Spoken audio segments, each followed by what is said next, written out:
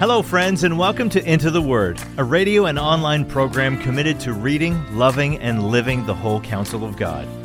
Lord willing, our intention is to go verse by verse and chapter by chapter through the entire Bible. Here to continue that journey is our Bible teacher at Into the Word, Pastor Paul Carter. Your word is a lamp unto my feet. If you have your Bible with you, I'd love for you to open it now to Zechariah chapter 3. As I mentioned in the last episode, the common assumption here is that all 8 of these night visions happened on the same evening. They're a box set, like the complete set of Marvel movies or the complete set of Star Wars movies. And as such, they tell a developing story. The first vision in chapter 1, verses 8 through 17, makes the point that God is large and in charge. He is sovereign. He knows what is happening in the world. He is receiving reports from those messenger horses. He is understanding. He knows what's going on. He is in the know. And he loves his people.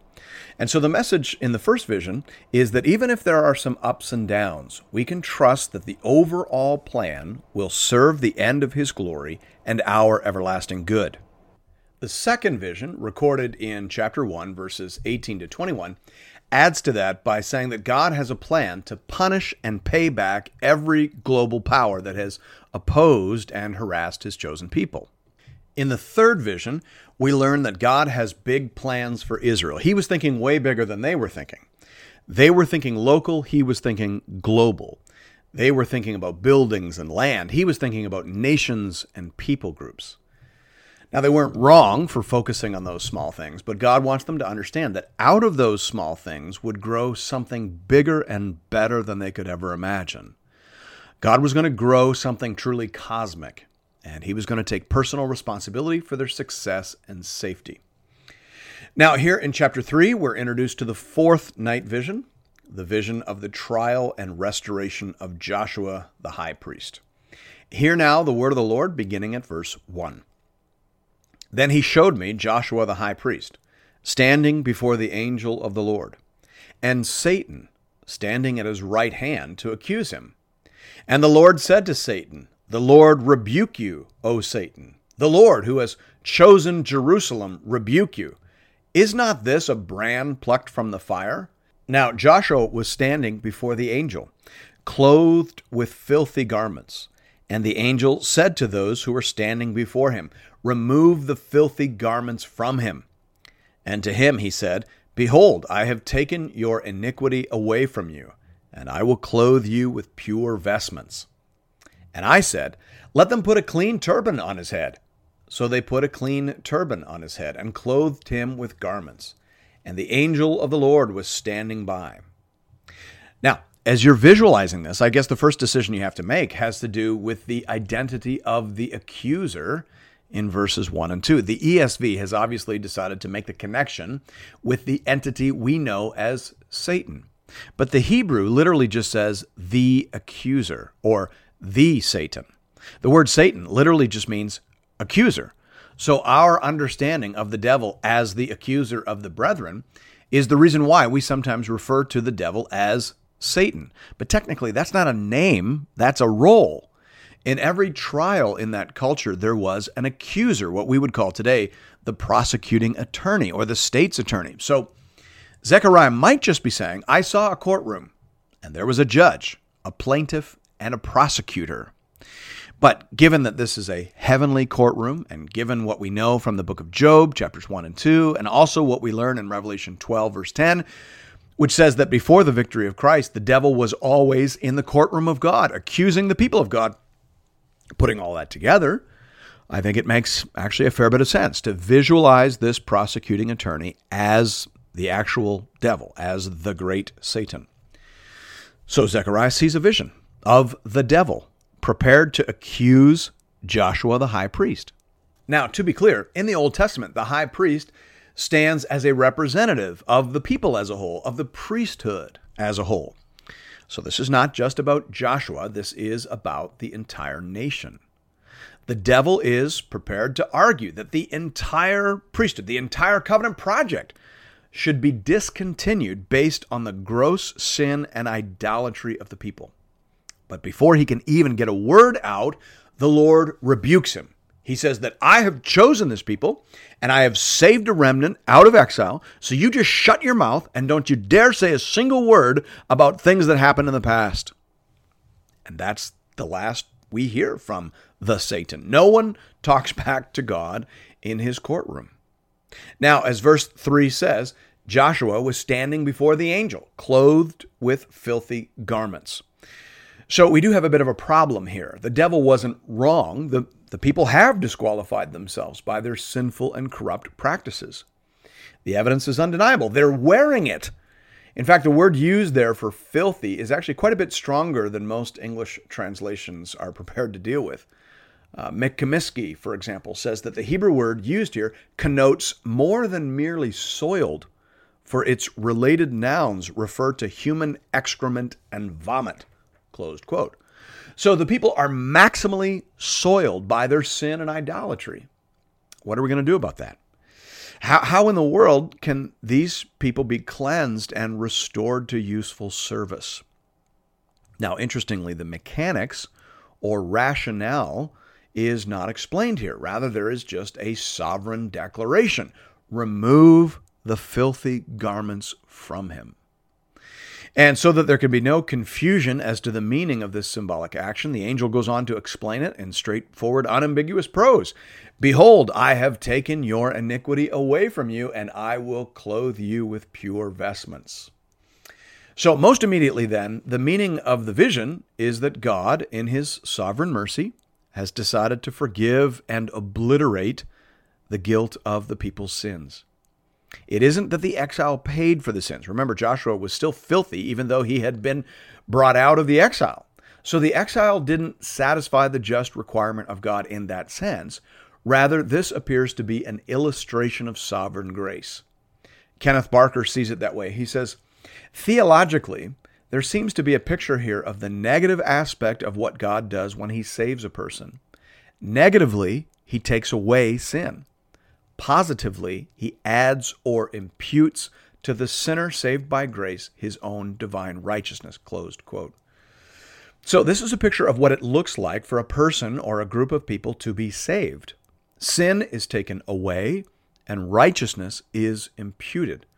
Old Testament and New, that's what saving grace does. It takes something away and it puts something else in its place. Thanks be to God. Now, someone might ask, on what basis can God do this? I mean, doesn't this make a mockery of justice? How can God just wave away sin? Well, that's a fair question. And it's a question that's not answered in the Bible until we come to the cross of Calvary. There we see not just a demonstration of God's love, but also a demonstration of God's justice. In fact, the Apostle Paul in Romans 3:25-26 says, speaking about the cross of Christ, this was to show God's righteousness, because in his divine forbearance he had passed over former sins. It was to show his righteousness at the present time, so that he might be just and the justifier of the one who has faith in Jesus. Closed quote. Did you hear that?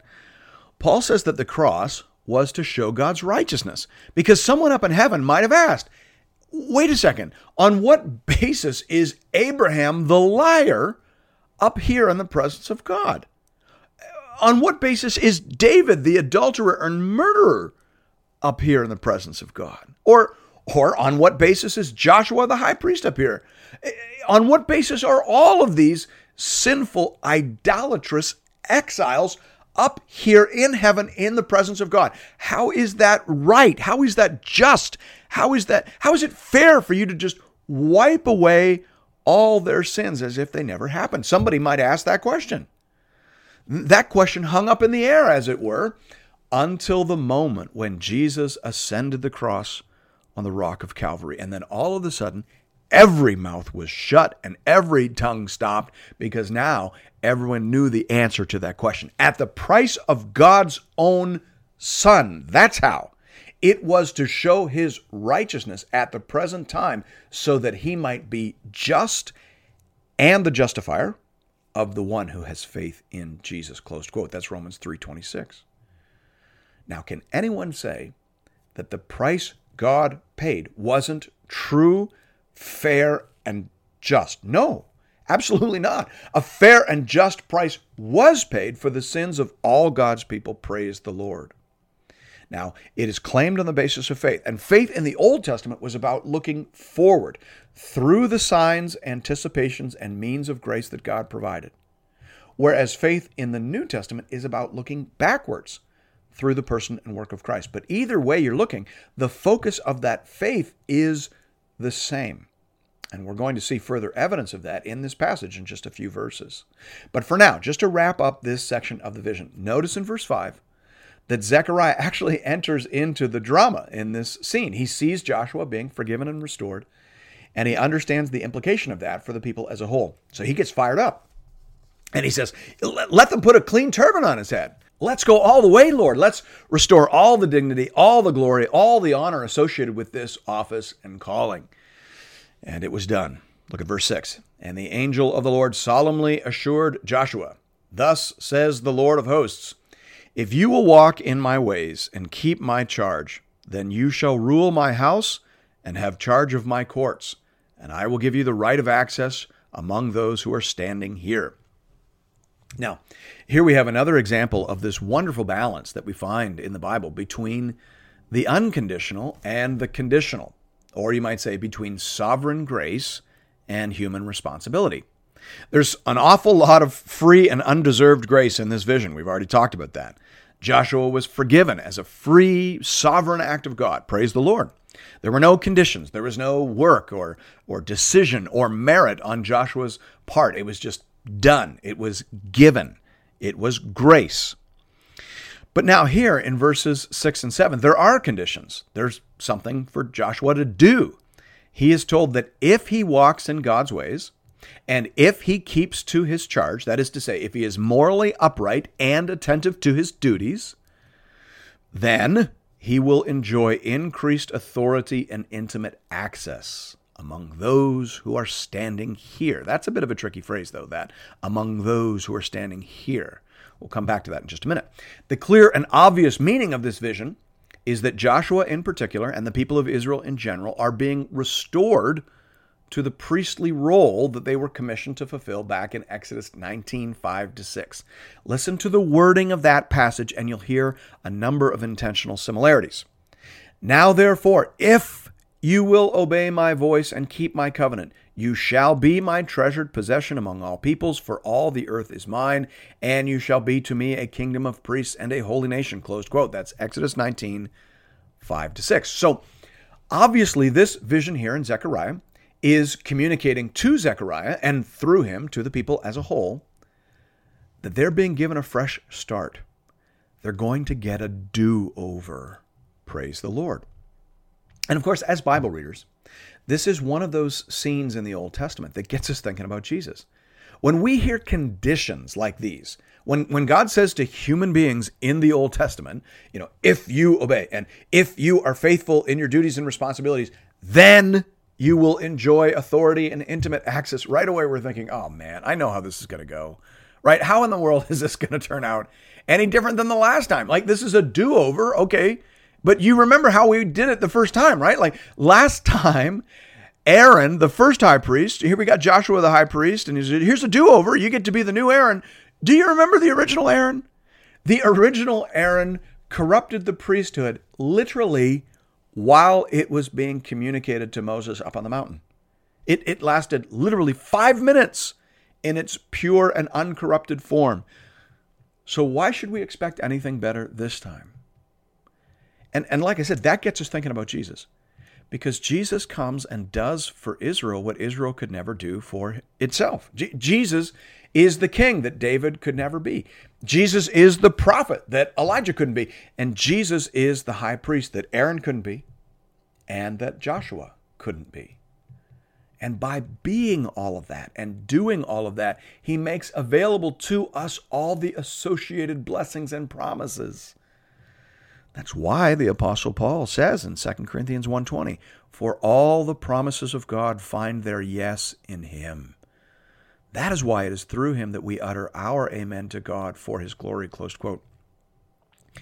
Remember back when God promised Joshua, and by extension all of us, authority and intimacy. Those were the blessings and the promises that were on the table if Joshua in this restart, in this redo, if he was morally upright and if he attended to his duties. And, of course, we know how that story works out. The priesthood did not keep to this path. All of those promises and blessings were squandered. But the good news is that Jesus did that. He walked that path perfectly. And therefore, all the promises of God, all the promised blessings that we've been longing for, including authority and intimacy, the blessings that are on the table here, all of those things find their yes in him, find their yes in Jesus.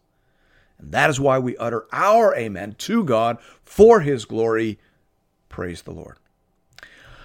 All right, that's all the clear and obvious stuff in this glorious passage. And that leaves us with the little tricky bit at the end, which says, I will give you the right of access among those who are standing here. Well, what does that mean?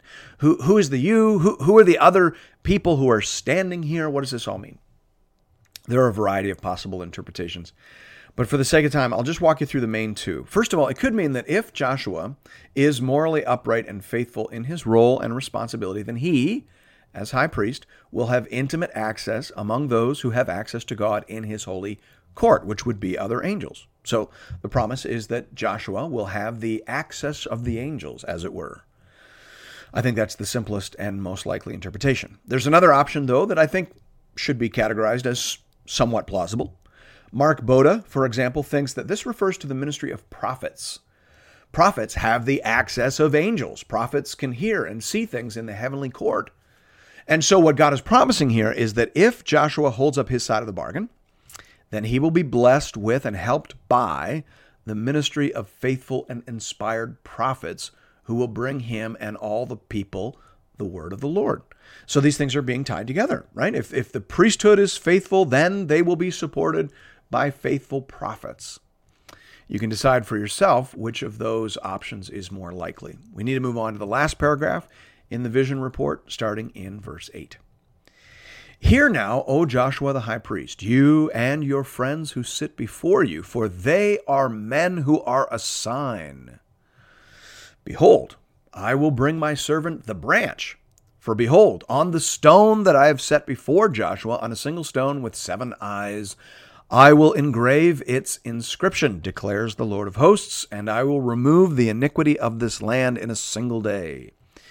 In that day, declares the Lord of hosts, every one of you will invite his neighbor to come under his vine and under his fig tree, closed quote. We'll do this one verse by verse because there's a lot going on here.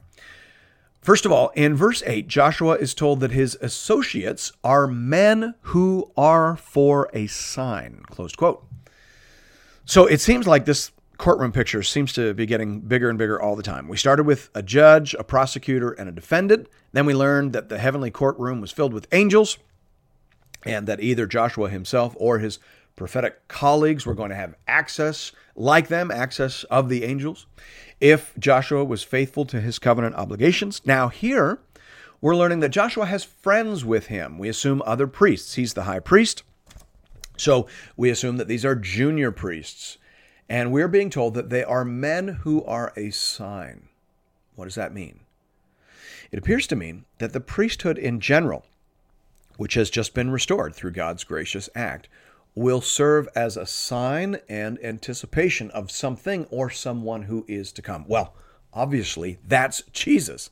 The vision is saying that the priesthood will continue, in part, because it establishes some of the categories and concepts that will come to fulfillment in the person and work of Christ. In the second part of verse 8, the sign associated with these men, the sign of the priesthood, is pointing forward to something referred to as my servant, the branch. Now, this symbol of the branch is very well established in the scriptures. In Isaiah 11:1, it says, there shall come forth a shoot from the stump of Jesse, and a branch from his roots shall bear fruit, closed quote. So the idea here is that out of the fallen tree of Israel, out of the house of Jesse, who of course was David's father. So really out of the house of David, a shoot is going to grow up, a twig, that will become a fruit-bearing branch, just like God intended from the beginning. This imagery is picked up again in Jeremiah 23, 5-6, which says, "Behold, the days are coming, declares the Lord, when I will raise up for David a righteous branch, and he shall reign as king, and deal wisely, and shall execute justice and righteousness in the land. In his days Judah will be saved, and Israel will dwell securely. And this is the name by which he will be called, the Lord is our righteousness." Close quote. Those words are repeated almost verbatim in Jeremiah 33, 15-16. I won't read them again just for the sake of time, but the point is, this was a common bit of imagery in Old Testament times associated with the Messiah. Israel has fallen, but out of that dead tree will come new life. A shoot, a twig, a branch will grow up and bear fruit unto God. Praise the Lord. So this is intended as an encouragement. Joshua must have been thinking, this nation is as good as dead. What am I ruling over here anyway? We don't even have a temple. We're just a bunch of refugees at this point, trying to rebuild our homes, doing a few services in the ruins. And God says, okay, good.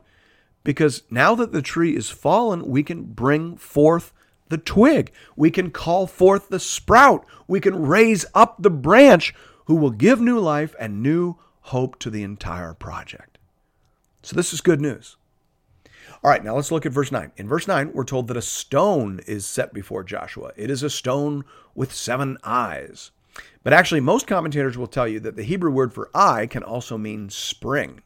So it could be a stone with 7 eyes or a stone with 7 springs. You'll see various translations rendering it in various ways. And what you think the symbol means will obviously depend on whether you're visualizing, when you read the verse, a stone with 7 eyes or a stone with 7 springs. The Tyndale Old Testament commentary goes with the spring idea. It sees the stone as another way of talking about Messiah, parallel to the branch, which we just talked about a minute ago, and understands the stone as being like the cornerstone of the ultimate temple. And also, in terms of the 7 springs idea, as being like the rock in the wilderness that provided water in the desert, a rock that the Apostle Paul identified with Christ. So, I mean, there's a lot of sense to this idea. In Ezekiel, you think of the temple, the rock of the temple, actually giving forth a life-giving river. The Apostle Paul does make that connection with the rock in the desert. So I think maybe the Tyndale commentary is onto something here.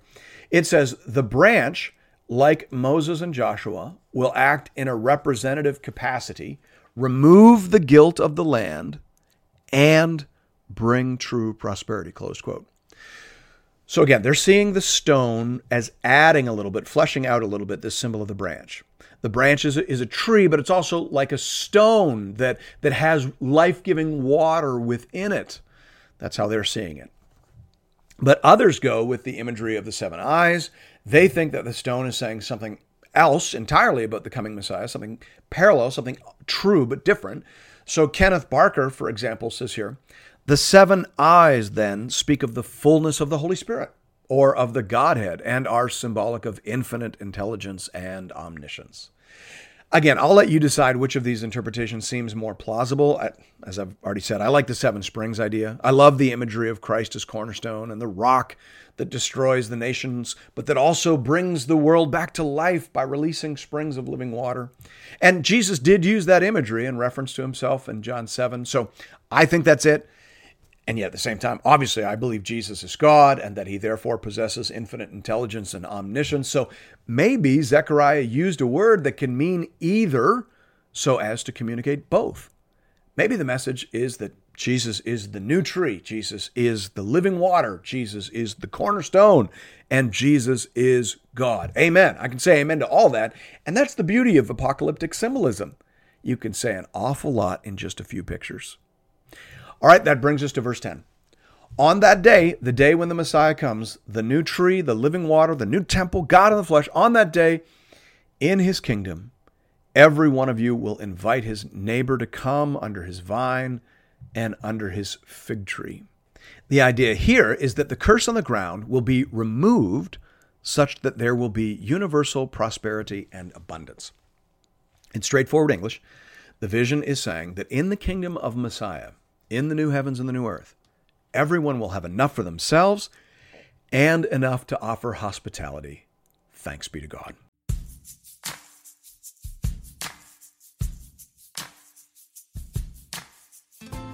And thank you for listening to another episode of Into the Word. If you've appreciated the Into the Word ministry, I'd like to personally invite you to pay it forward by supporting one of our preferred mission partners. For the remainder of this year, we are highlighting the church planting ministry Mile 1 in St. John's, Newfoundland. Newfoundland is classified as an unreached population, with less than 2% of people identifying as evangelicals. Mile 1 Ministries is committed to helping healthy churches plant other Bible-believing, gospel-preaching churches. Here at Into the Word, I only promote ministries that I have first-hand, on-the-ground experience with. Mile 1 is bearing fruit and is being led and stewarded by people that I know and trust. If you'd like to make a contribution to this important ministry, you can do that by visiting the Into the Word website at intotheword.ca. There are giving options there under the Give tab for both Canadian and American listeners. International listeners are welcome to give as well, though their gifts may not qualify for charitable receipts in their nation.